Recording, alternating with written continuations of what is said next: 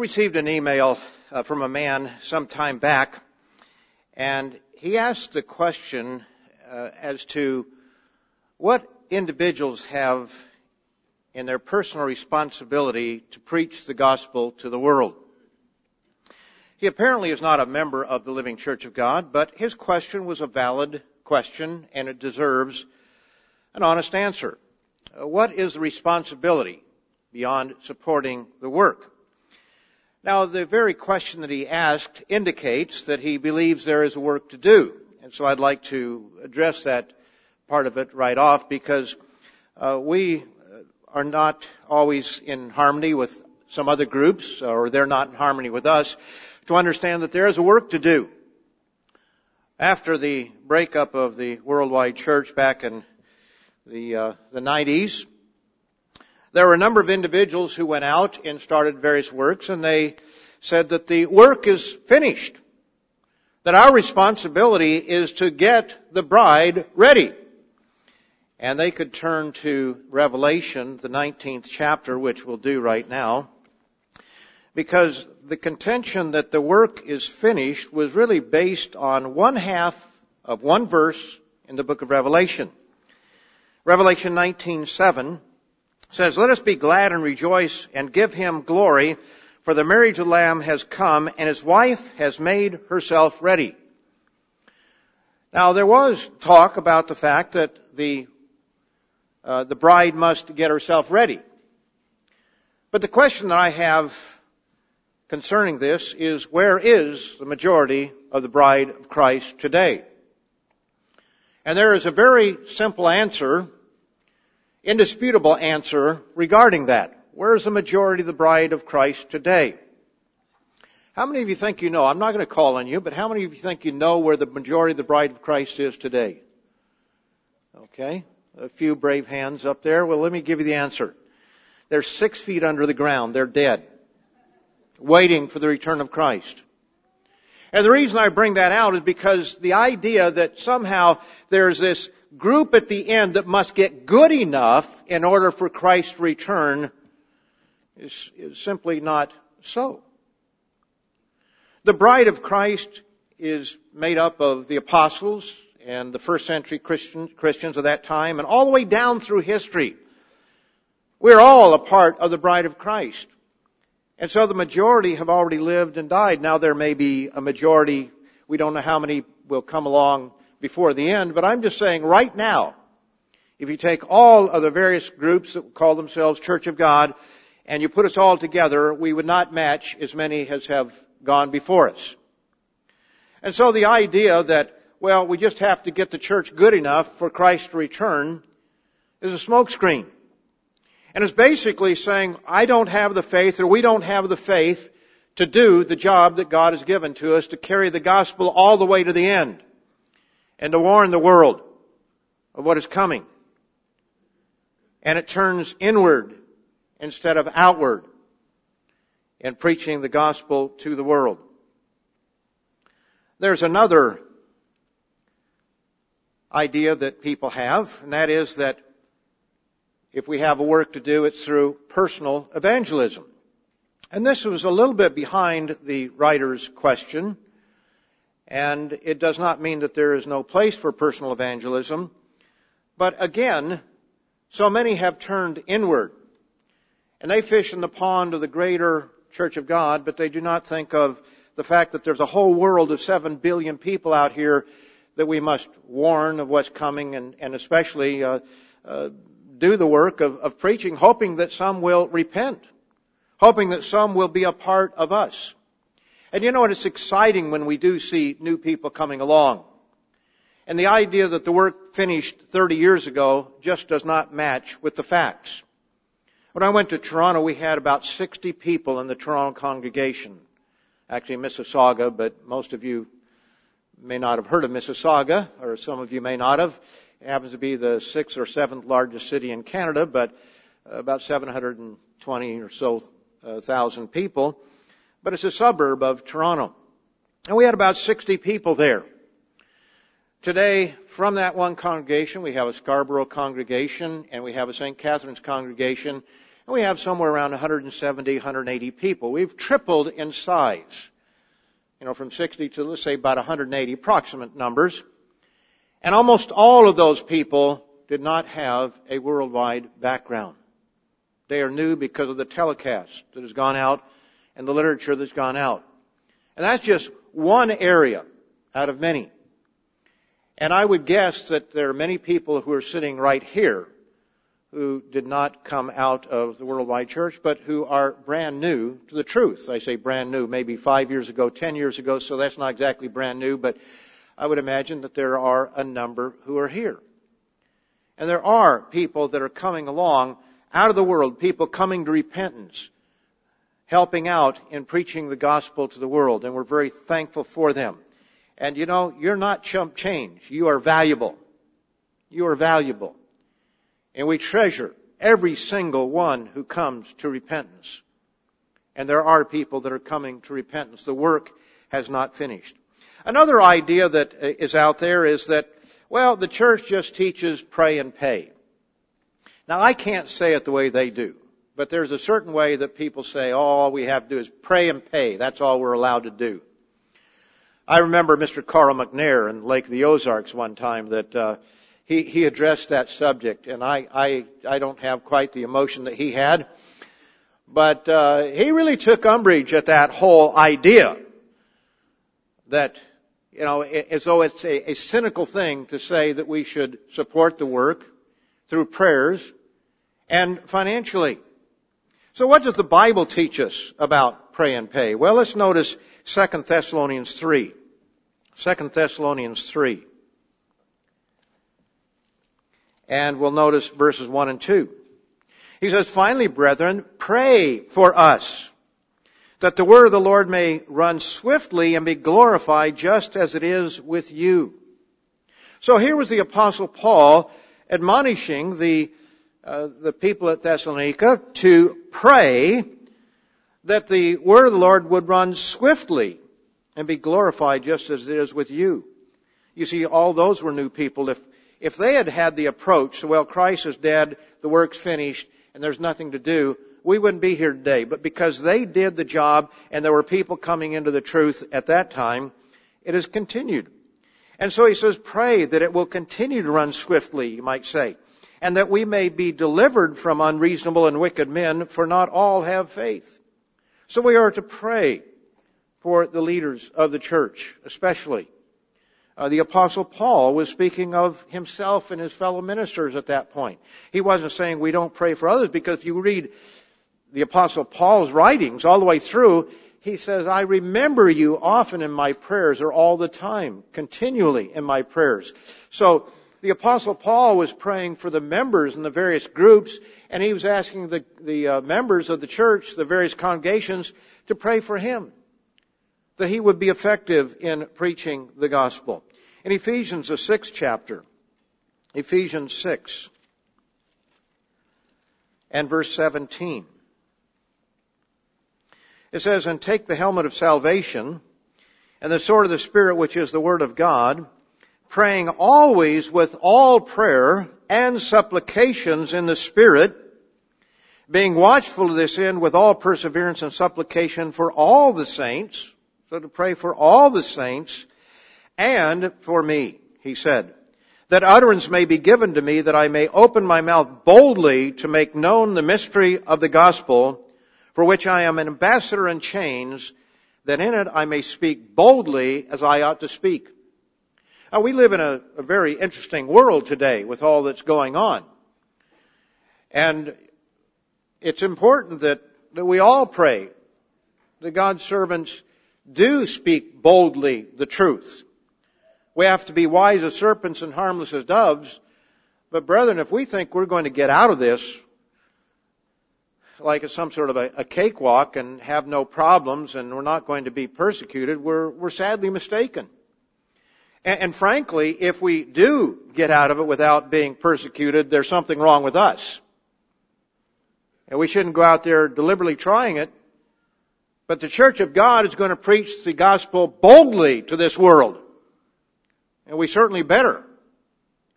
And if we're afraid to, then that's a problem for us. this world has to hear. They're not going to listen to us any more than listen to Isaiah, Jeremiah, Ezekiel, Daniel, and any of the others. They won't listen. At least they will know that they have heard a message. I was watching the news yesterday afternoon or evening. They interviewed 3 or 4 different ministers on this, what's it, HB2 or whatever it is, House Bill number 2. And so they had one that was standing up for the truth, and then we had one that was kind of middle ground, and then you had one that was, it was a woman minister that probably is of a different persuasion than we are in more than one way. And she was, saying this is an awful, terrible thing, that we're discriminating against people and everything like that. And the reporter was saying it was interesting how there were so many different interpretations of the Bible. How do you interpret the fact that it says that no homosexual, no sodomites, etc., will enter the kingdom of God? Not much to interpret there. It just says it. You go back to Leviticus 18, Leviticus 20, and it says, there that it's an abomination for men to sleep with men and women with women and so forth. It says it's an abomination in God's sight. There are so many places in Scripture that describe the fact that it is an abomination to God. And so when they say interpret, what are they interpreting? They are just throwing that out there, and nobody looks at the source. You won't find a news reporter that will look at it and say, well, this is what the Bible actually says. Now, make of it what you want to, but here's what it says. They won't say that.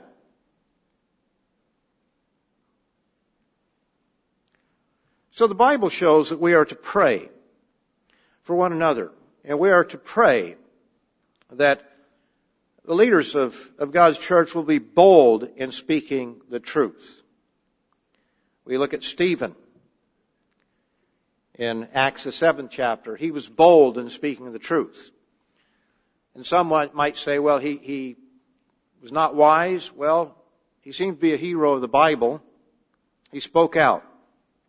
Now, what about this thing about paying? Well, I could go on for that, a whole sermon on it, but I'll just recommend a booklet for you. If you've not read it, I think that many of you have, and I hope all of you will read it if you haven't, and maybe review it if you haven't for a while, but it's titled God's People Tithe. Now, I've heard, I can't say all the arguments, but I've heard a lot of arguments against it. It's a nice principle, we don't have to do it and all. Well, read that booklet. We do have a responsibility. You do and I do. We all have a responsibility to help support the work so that it can go forward. The fact is that we can do more collectively than individually. We have a large group of people here because we're working together collectively. We have a church that has grown because we work together collectively. Here's a point. Where are all those groups who put all their eggs in the basket of personal evangelism, or who said, well, the work's been done and there's nothing to do? Where are they? There are a lot of them out there, but how much have they truly grown? And have they grown from new people coming to the truth or just people swapping groups? Compare them with those who work together collectively. Whether we agree with a particular group or not is irrelevant. The point is that there are those who are working together collectively who have grown. And those that don't have a collective work in that way, a mission to preach the gospel to the world, haven't grown that much. And where is the growth that's taken place there? One misunderstanding that many people have is that the majority of members have come through personal evangelism. Now, I remember hearing that many, many years ago, that the majority of people come through personal evangelism, and so therefore we really don't need to spend money on television, on all these other platforms getting the message out. And, that statement is partly true, but it's partly not true. And here's, maybe I shouldn't say partly not true, but it's a bit misleading. Now let me explain. I came into the church through personal evangelism, you might say. I was getting on a school bus in high school, and there was a fellow there that was a brother of a friend of mine who was talking about the sun going to be turned to blood and all kinds of weird stuff, prophetic stuff and beasts, and we wanted to take him out and just shut him up. And somehow, he's a very manipulative sort of fellow, and I agreed that I would read this booklet if I did, that he would never bring up the subject again. And so I read the booklet, the book of Revelation Unveiled at Last. Happened to be very sick that evening, not because of the booklet, I'm sure, but it got my attention. And so I could say that I came in as a result of personal evangelism. My wife came in because her parents or her father came into the church. So she is a result of personal evangelism. And I think that if we took a survey here, we could say a lot of people have come in as a result of personal evangelism. If you grow up in the church, that's personal evangelism of your parents. But that can be misleading, because without the support of the body of Christ through booklets, magazines, Bible study courses, telecasts, the internet, Sabbath services, the number of those who claim to have been converted as a result of personal evangelism would be much, much smaller. Because I can guarantee I would not have come into the church because of this friend, or this brother or friend, if I hadn't read the booklet, and if I hadn't had the support of all the rest, the magazine and all the booklets, and the Truth That Way. So it takes more than personal evangelism alone. It takes the support of people working together, people striving together, putting out a magazine, having a radio program as it was then, or a television program, or the internet. It takes all of us working together. And so while it is true that a large number, a large percentage of people are here as a result of personal evangelism, we would not be here if it weren't for the greater church working behind it. Because I assure you, I would not have come in without that. By working together, fruit can be produced. In Ecclesiastes, the 4th chapter, Ecclesiastes, there's a principle here. I don't think I'm stretching it too much. Ecclesiastes, the 4th chapter, and verse 9, it says, 2 are better than 1. Now, if you say 2 are better than 1, then obviously you could expand that. There's a principle. Because they have a good reward for their labor. They work together, and there's a good reward for their labor. It's so much better when you have 2 people working on the job. Many hands make light work, as we often say. Because they have a good reward for their labor. For if they fall, one will lift up his companion. But woe to him who is alone when he falls, for he has no one to help him up. Again, if 2 lie down together, they will keep warm. But how can one be warm alone? Though one may be overpowered by another, 2 can withstand him, and a threefold cord is not quickly broken. It's a principle that by working together, by having more than just 1, but 2, but you can expand that on outward, it gives us greater strength. We've had sermonettes where people talk about, taking sticks or pencils, and you can break one easily, but you put a whole bunch of them together and they can't be broken. You can have all kinds of analogies that way, but the fact is that working together as a team, we can accomplish far more than we can all by ourselves.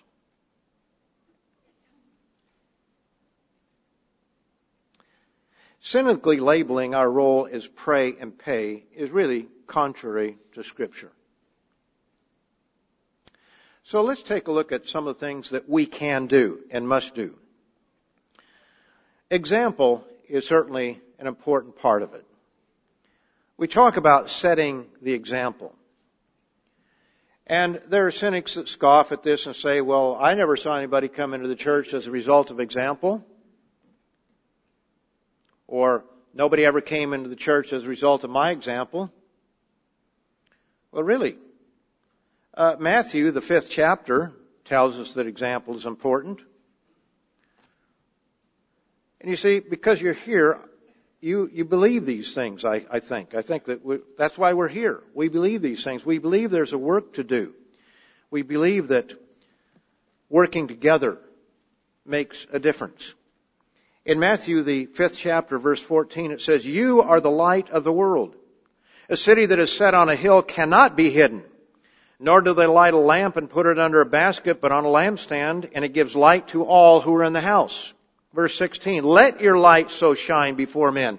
That's what Jesus said. Let your light shine before men, that they may see your good works and glorify your Father in heaven. We had, actually after I had this sermon worked up, I was looking for Tomorrow's World, and I couldn't find it. We're still a little bit disorganized after moving, and I happened to come across the Living Church News, and here's an article, and I'd read it earlier, but it just wasn't on my radar at the time.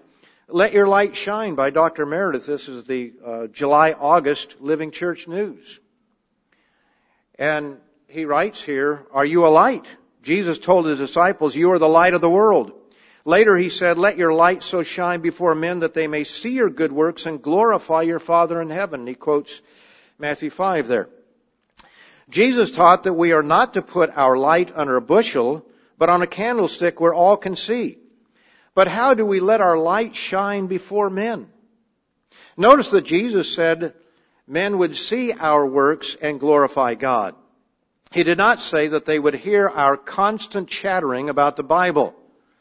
Our good works, our kindness and thoughtfulness to others, our willingness to sacrifice, our Christian example and daily living will cause even unconverted people to admire and respect us. Eventually they will realize that it is God who is helping us live this way. Then they will glorify Him. For arguing, disputing, and trying to convince people they are wrong is nowhere referred to as good works.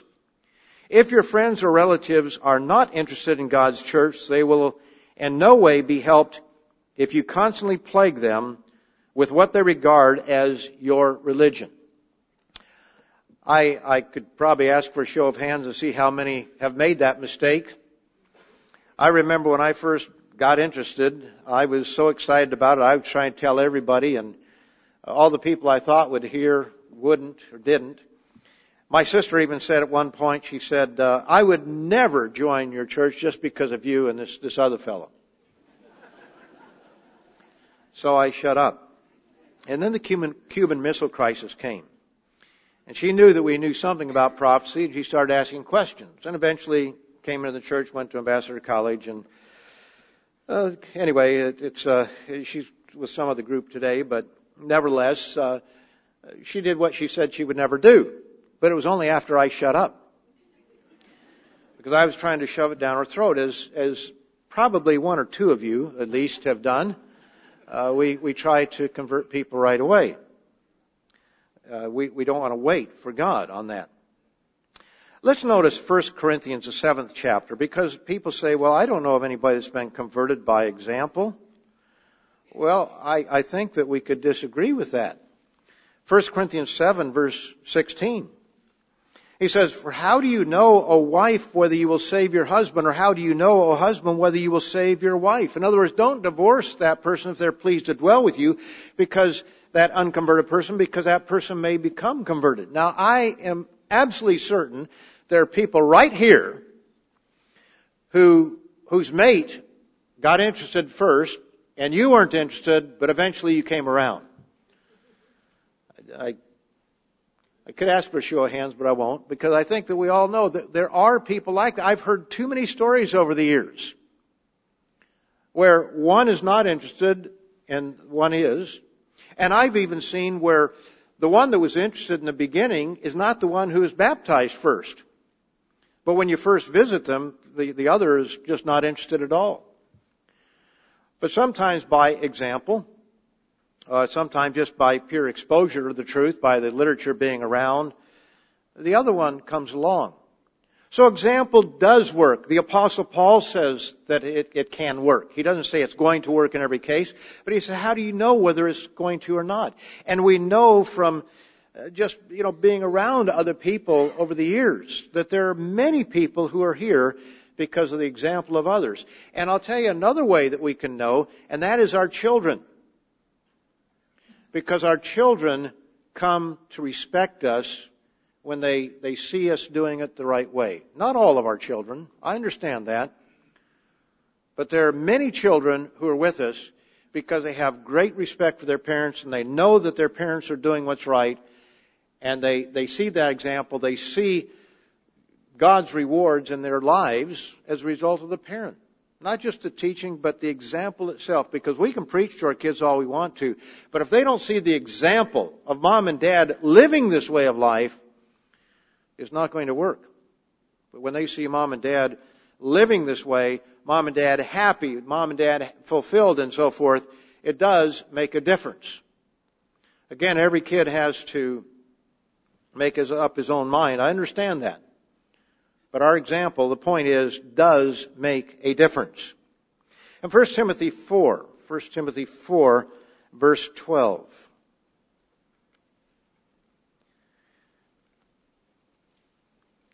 Here we see another place where we hear about example. The Apostle Paul tells the young evangelist Timothy, "Let no one despise your youth, but be an example to the believers in word, in conduct, in love, in spirit, in faith, in purity."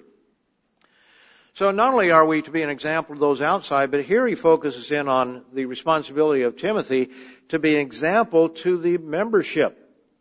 Because our example within the church makes a difference. I don't know how many young people I've heard over the years say that, well, a bunch of hypocrites in this church. I don't mean here. I'm just speaking of, because I think that we've got a terrific bunch of young people here from everything I can see.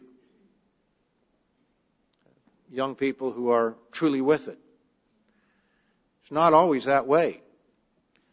But I've heard young people that, everybody's hypocrites. And not just, they're not necessarily turned off by their parents, but they're turned off by what they see in others.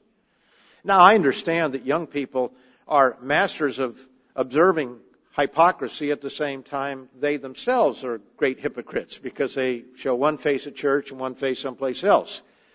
So we can't let them off the hook. I understand that. But when they see hypocrisy amongst any of us, that's a turnoff for them. It gives them an excuse. There's a fellow that's in the church today, ordained minister. And he went through high school with a fellow who was in the church. Some of you know, in fact, many of you would know who I'm talking about, but I'll leave names out of it. But this young fellow grew up in the church, and in high school his best friend used to give him a bad time about the church.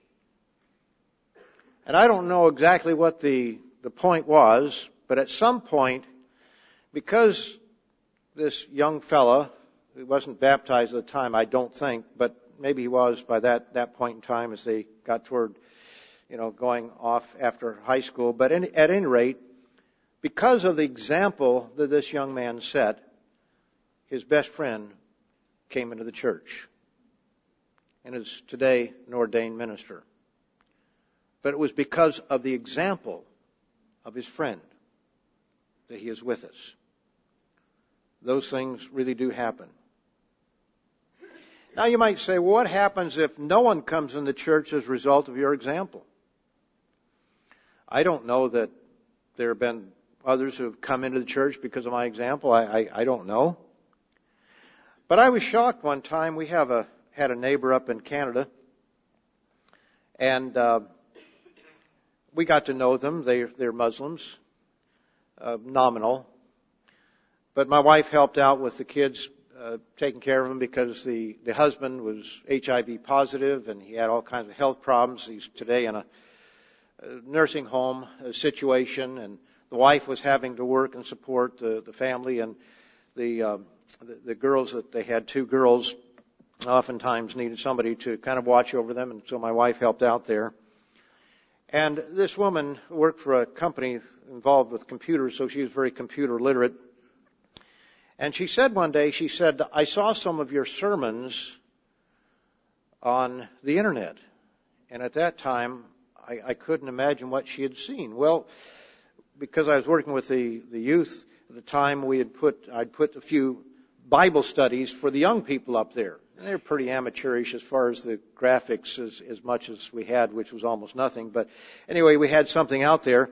And she had Googled my name, and that's what came up. But she was curious about us. She wanted to know, who are these people that live next door to me? She knew a little bit because she asked questions and we explained things. And I think we would all be surprised how much our neighbors do know about us.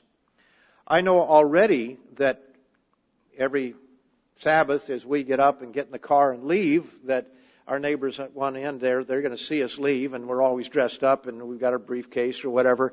They're going to put two and two together. If they haven't already, they're going to figure out that we go to church on Saturday because I mow the lawn on Sunday. And we kind of waited till somebody else did first because we didn't want to be bad neighbors, but we saw that, well, okay, the neighborhood does that, then we'll go ahead and do that. But we get all dressed up on Saturday, and they know I'm a minister because he started asking questions about it and what I did and all. And I think word's gotten around the neighborhood one way or the other. I don't know how much word, but people see, they know, they recognize your example.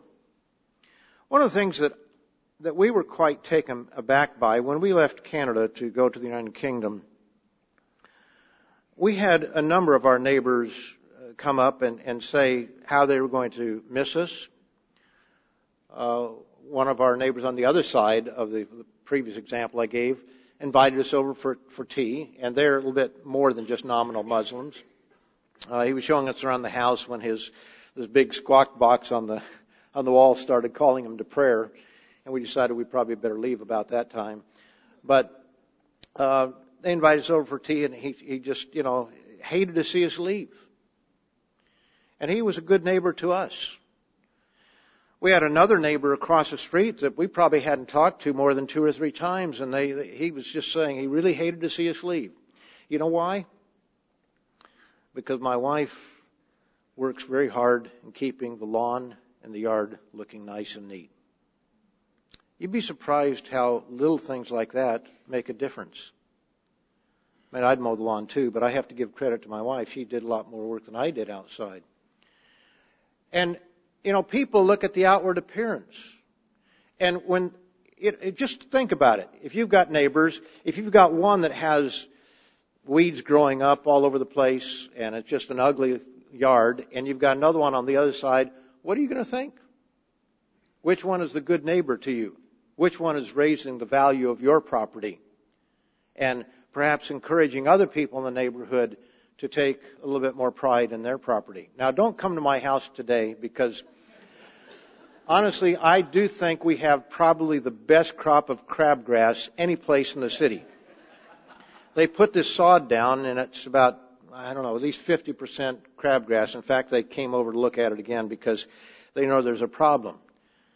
And literally you have to mow it twice a week. It's tall already, and I mowed it what day? Tuesday or Wednesday, and it needs mowing again. I've got to mow it tomorrow. We have to mow it twice a week, and it still looks ugly. But we hope to get it so that it is an example to others, because that opens the door of respect from people. And it's going to take a lot of work to be able to do that. But it's something that you can do. Your example is seen, and it does count. What about those coming to services? John 13. John 13. What about example right here? John 13:35. It says, "By this all will know that you are my disciples if you have love for one another." Every congregation is different.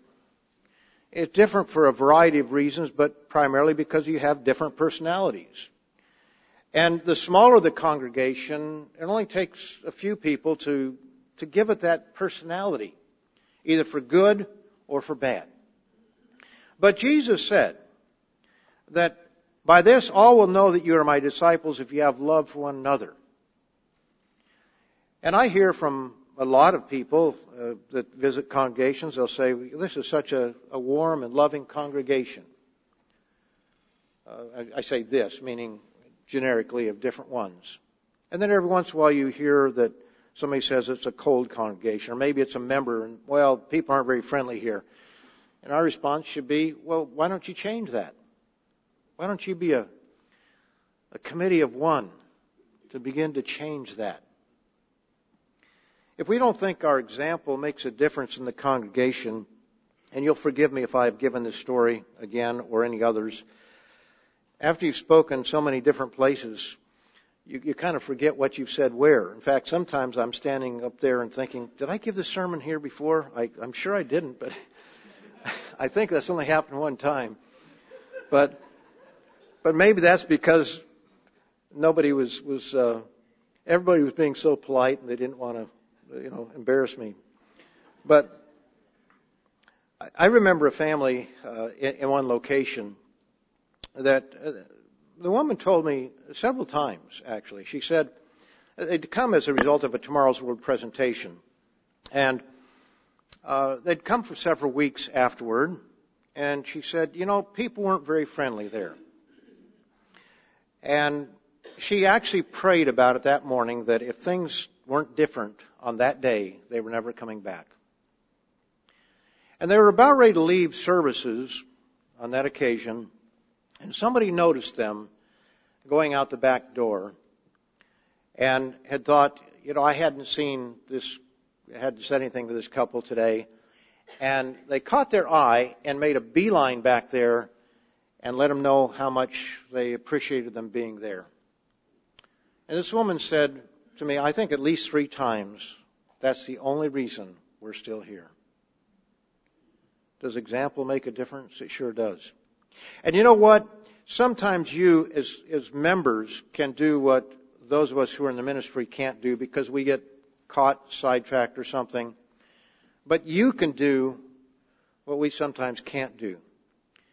And you recognize somebody new in the congregation, and you're not tied up with duties, or some of you are, but you can go over and meet those people and let them know how much you appreciate them, and that makes a difference. That shows I care. I have concern for you. I notice that you are here. It's important. And I want to say to another group of people, or a specific group of people, how important that is, and that's our young people. And I don't care if you're 10 years old or if you're 15 years old, or even if you're 8 or 7, as long as you can understand what I'm saying. When I was young, we moved around a lot. My father was in the military, so we moved a lot. And so we met a lot of people over the years. And when my parents were telling us, well, we're going over to somebody's house this evening, then the first question my sister and I had, do they have kids our age? That's what we wanted to know. Because if they didn't, it was probably not going to be a fun night.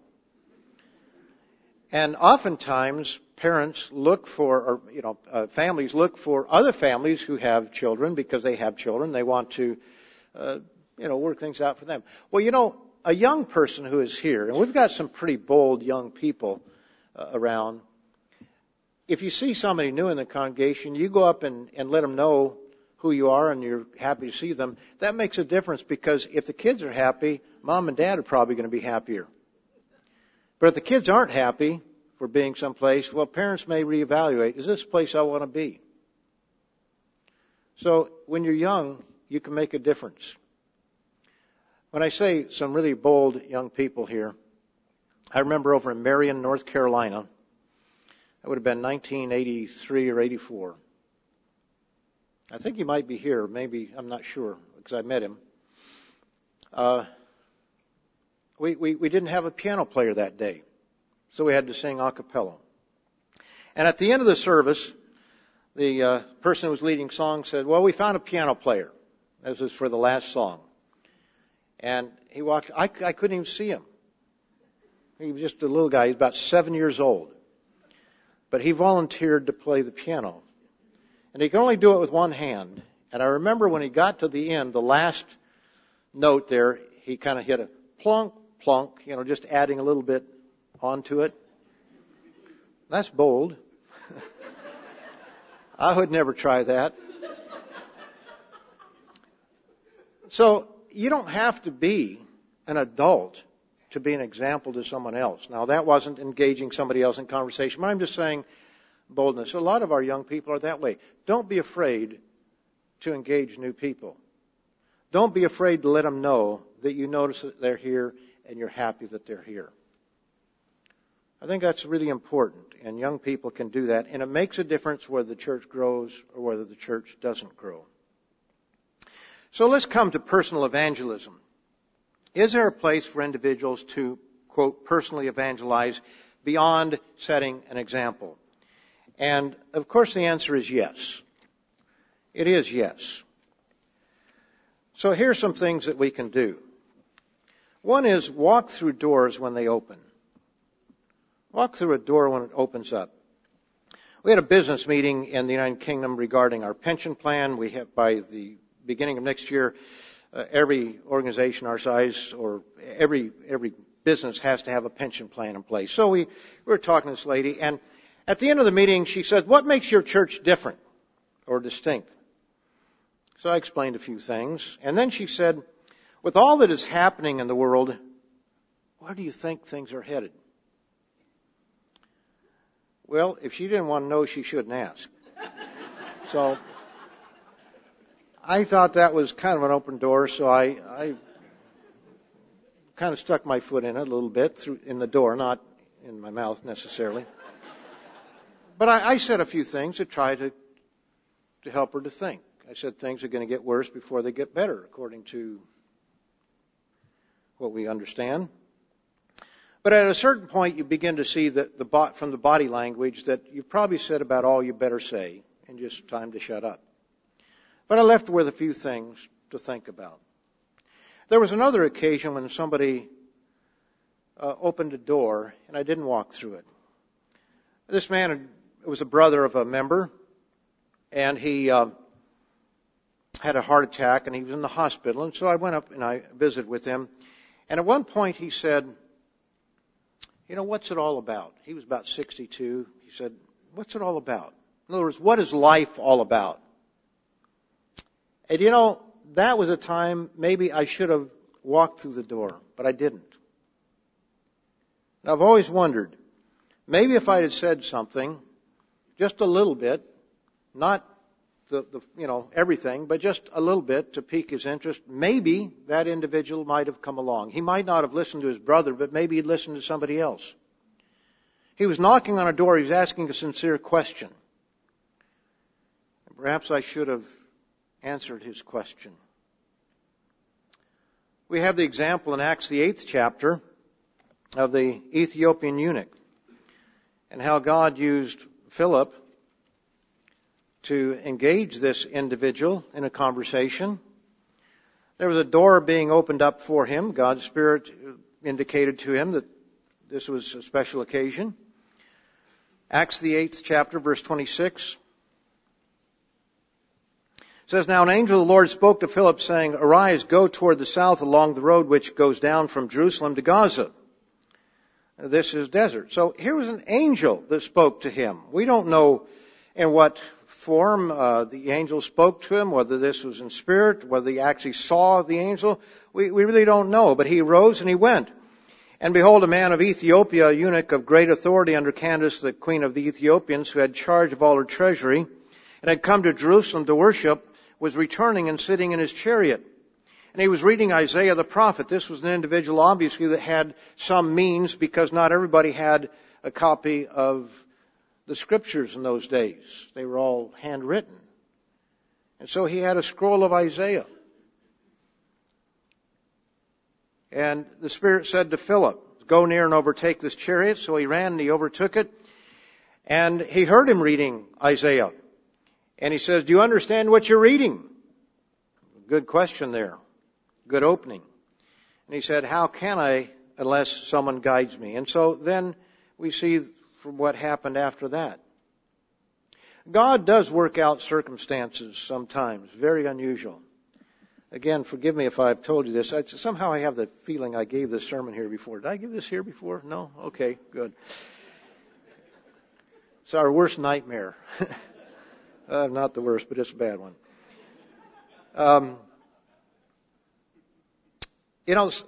Sometimes when you do something, God opens up a door. I rarely read the magazine when I'm on a plane. I like to read books. Gives me the opportunity to do some reading that I don't otherwise do. Reading the magazine I don't want to get my Bible out necessarily on the plane. It's hard enough just to balance everything as it is with the small space they give you these days. But I was going to catch up on some emails, and so I had my computer with me. But I've got rather long arms for my body size, and so you kind of have to do this. It's just about like that. And after a few minutes, I thought, this is just not going to work. So I got my briefcase out, and I took out the Tomorrow's World magazine. We hadn't taken off yet. We were still sitting on at the gate. And it was a little unusual because, like I say, I don't normally read the magazine. Probably this many times in all the years I've been on planes that I've actually gotten the magazine out and read it. And so this was really a rare occasion for me. And normally I got a direct flight from Vancouver to Toronto, but this time it was going to be a layover or a stop someplace, and it was going through Edmonton. And so I got the magazine out and I was reading, and it was a smaller plane, just 2 seats, an aisle and 2 seats. And as I was sitting there, this fella came and sat down next to me. And I'm still reading there. We haven't moved from the gate yet. And he looks over at me, and I'd never seen him before in my life. And he said, do you know Roderick Meredith? And I said, well, as a matter of fact, I do. And he said, have you ever met him? And I started to answer the question. He was kind of like Rodney Dangerfield, just quick questions and all. And I said yes. But anyway, he said, my father's part of that church. I said, oh, really? I said, where does your father live? He said, Halifax area. Totally the opposite side of the country. I said, well, I used to pastor that congregation. I used to fly out there to pastor it. I said, I know a lot of the members there. I said, who's your father? He told me his name, and it was our minister. And now things are beginning to come clear because I knew who this young man was. I say young man, he was probably 35, 40 plus. And I knew that his son had been killed in a terrible car accident on his way to work one morning about a year earlier. And our minister there, Mr. Wachowicz, had performed the funeral. This young man had grown up in the church. And as we talked, he said some things that kind of surprised me. He said, I don't understand how somebody can believe everything that they do for their whole life, and then somebody get up and give a sermon, and then they leave it all and go a different direction. He said that at least 3 or 4 times. That's one time I wish I'd have said a little bit more. Like, well, how is it that you could believe all the things you believe and throw it all away? But he was living a pretty good life. He'd actually come down from Kitimat. He was away from home for about 3 weeks, and then he'd come home for a week and then go back. He was making a lot of money and doing quite well and that sort of thing. And his father said he's just not ready because life is too good for him. And I was praying all the time that God help him to understand this is not an accident. Because what are the chances of this individual being on the same plane as I am, and not just the same plane, but sitting in the seat right next to me when there's only one seat next to me on the whole plane. There's all the seats. And then the fact that I was reading the magazine, because if I hadn't been reading the magazine, we'd have sat there and nothing would have ever happened, I'm sure. I didn't think it was an accident. And I couldn't wait to call his father, but he got off at Edmonton and I had to go back to Toronto, and time change and everything like that. I didn't get a chance to call his father that night. I called him up the next morning. I said, guess what? You'll never guess who I met. And he says, you met his son.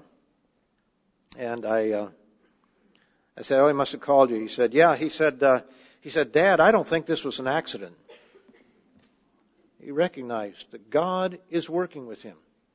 And maybe he's not ready to come along yet, but God is working with him.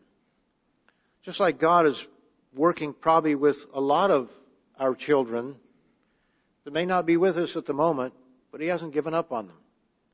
But it seemed to me that there were a couple incidences in this young man's life that really indicate that God is working with him.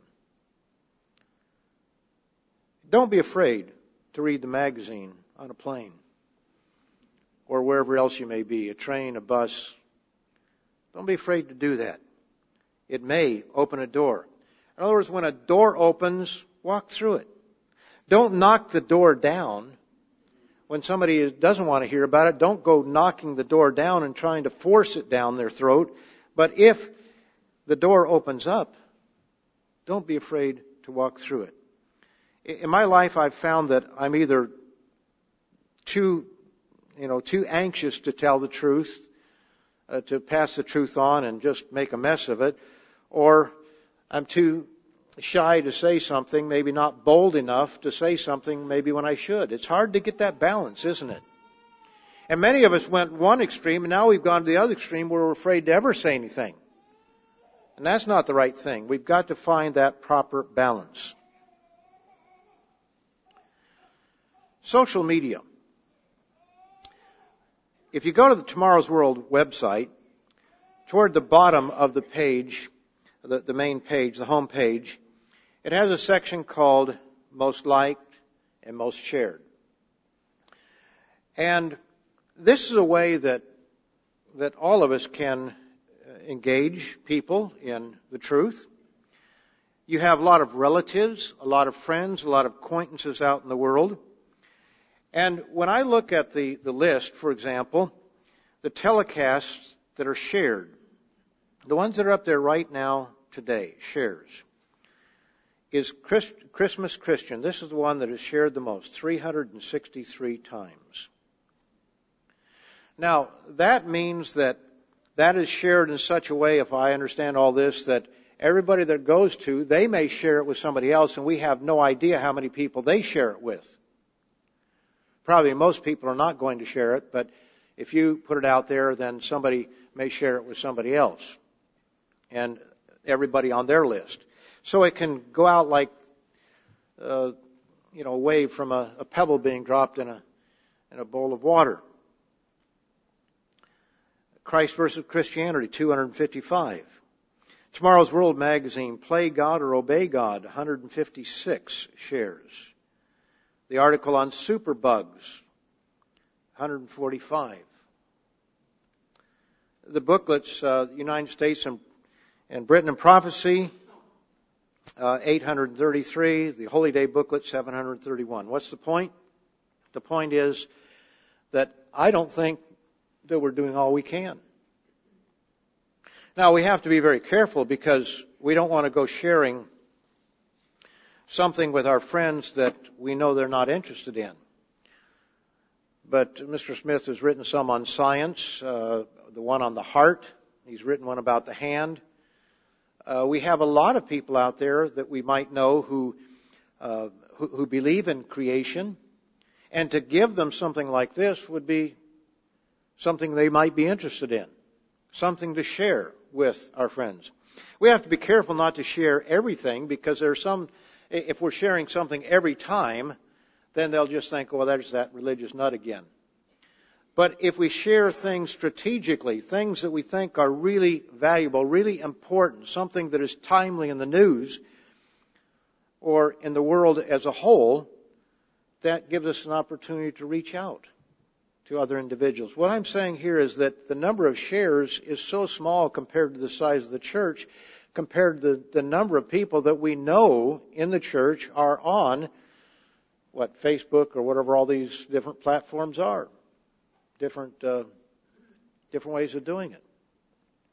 Now, it's possible that somebody already has shared it, and so all of your friends already have it.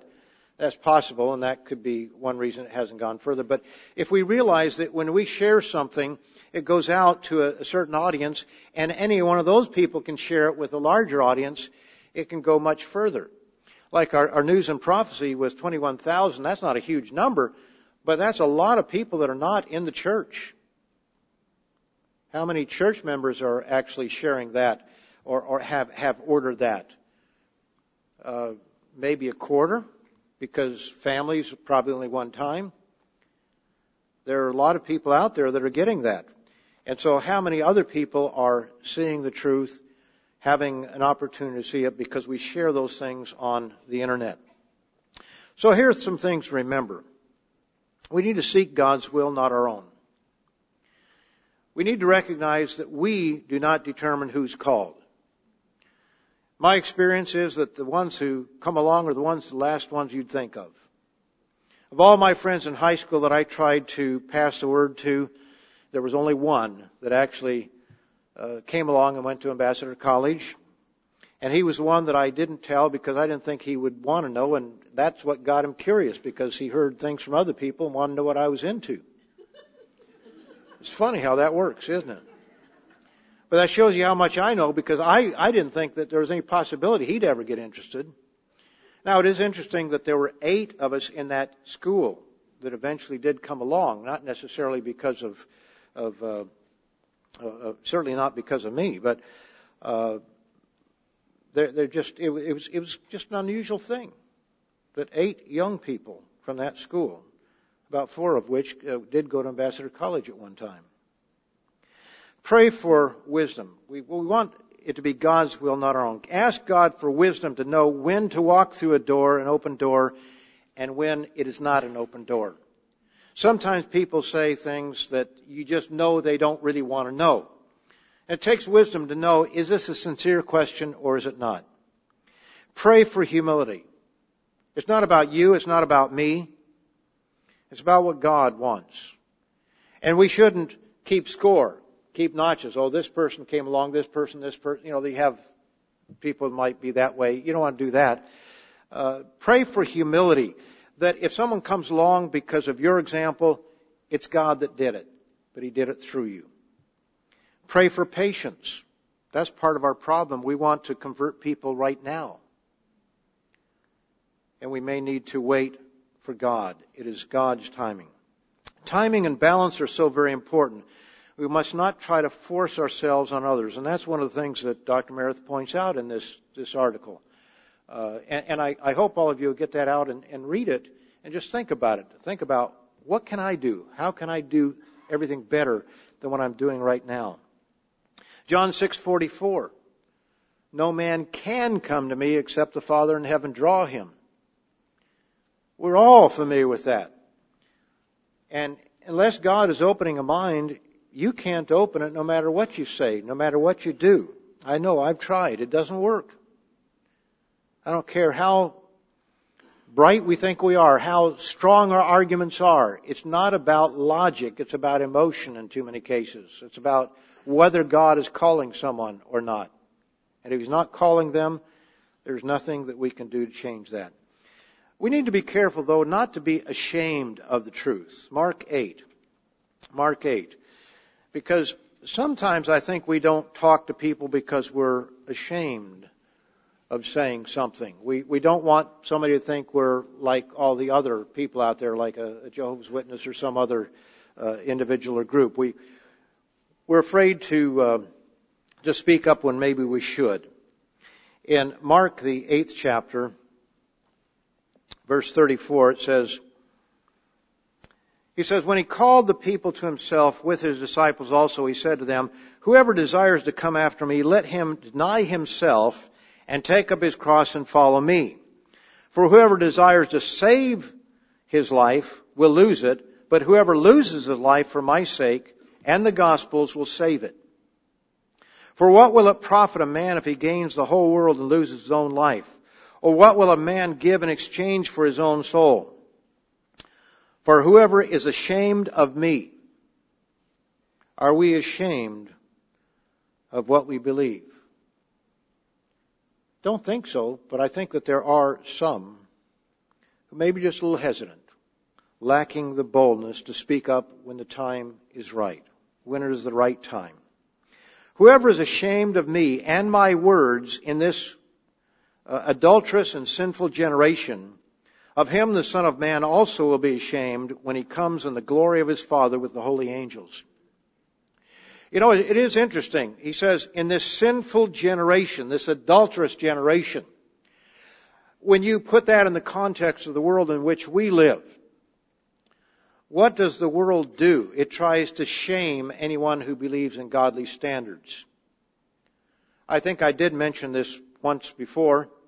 When I was visiting here, one of our members, I was asking a younger member, he was about 15 at the time, I said, what's it like in school where you are? This was in Europe. And he said, well, if the subject of homosexuality comes up, he said, if you are against it, then everyone will turn around and look at you as though there's something wrong with you. They will just turn around and stare at you. It's a form of intimidation, and frankly, the teachers are very good at creating that kind of an atmosphere. And yet, what did God tell? Was it Ezekiel? Don't be afraid of their stares. I'll make your forehead a lot stronger than theirs, like adamant flint or something. We have to recognize that as we move into a much more sinful age, it's hard to believe it can get worse. But we shouldn't be afraid to speak up in the right way, because our silence will indicate to people that we agree. Now, we have to be careful on the job. We have to be wise as serpents and harmless as doves. But we shouldn't be ashamed of what we believe, and we shouldn't be afraid to say, well, I don't agree with that. We don't want to get in an argument, but we need to be able to stand up. And so sometimes in services, I know that when certain subjects come up, I'll say something, even turn to a few scriptures on the subject, because if we don't say anything, we have a whole generation that's growing up, and if they don't hear the truth, if they don't hear it from us, they're not going to hear it. Because they're not going to hear it at school. They're only hearing one side of things there. And we have to be willing to speak up. I remember one time doing that. This has to be 13, 14 years ago. And we had a couple of visitors there, and I found out later they were lesbians. 2 girls. The daughter of one of our members and her friend. You have to speak the truth. You have to speak the truth. Otherwise, nobody hears it. He says, don't be ashamed of him. He says, whoever is ashamed of me and my words in this adulterous and sinful generation. And we're there, if not in spades. He says, of him the Son of Man also will be ashamed when he comes in the glory of his Father with the holy angels. You know, God has called us to do a work. That's our mission. We have a responsibility. As I've said before, if God is not calling everyone, why is He calling anyone? He's calling some today because there's a work to do. And many of you are involved very directly in that work, and all of us are involved through our prayers, through our tithes or offerings, through the example that we set not only here, but in the world, both ways, by what we do on social media with our personal evangelism, as it were, carefully used, not going out here just blabbing everything that we believe and forcing it on people, trying to force it on people. But when a door opens up, to walk through that door. Not being ashamed of what we believe so that we open up a magazine or open up the Bible even on a plane. And there are people out there who will be curious. People who want to know. Sometimes they'll say something. Others may think you're a nut. Okay, so be it. You're not going to see them again. They're on a plane, on a train, on a bus. But somebody else might ask you a few questions, especially in this part of the country, because they are much more religious here, much more openly religious than they are in many other parts of the world, as most of you know. God has called us to do a work.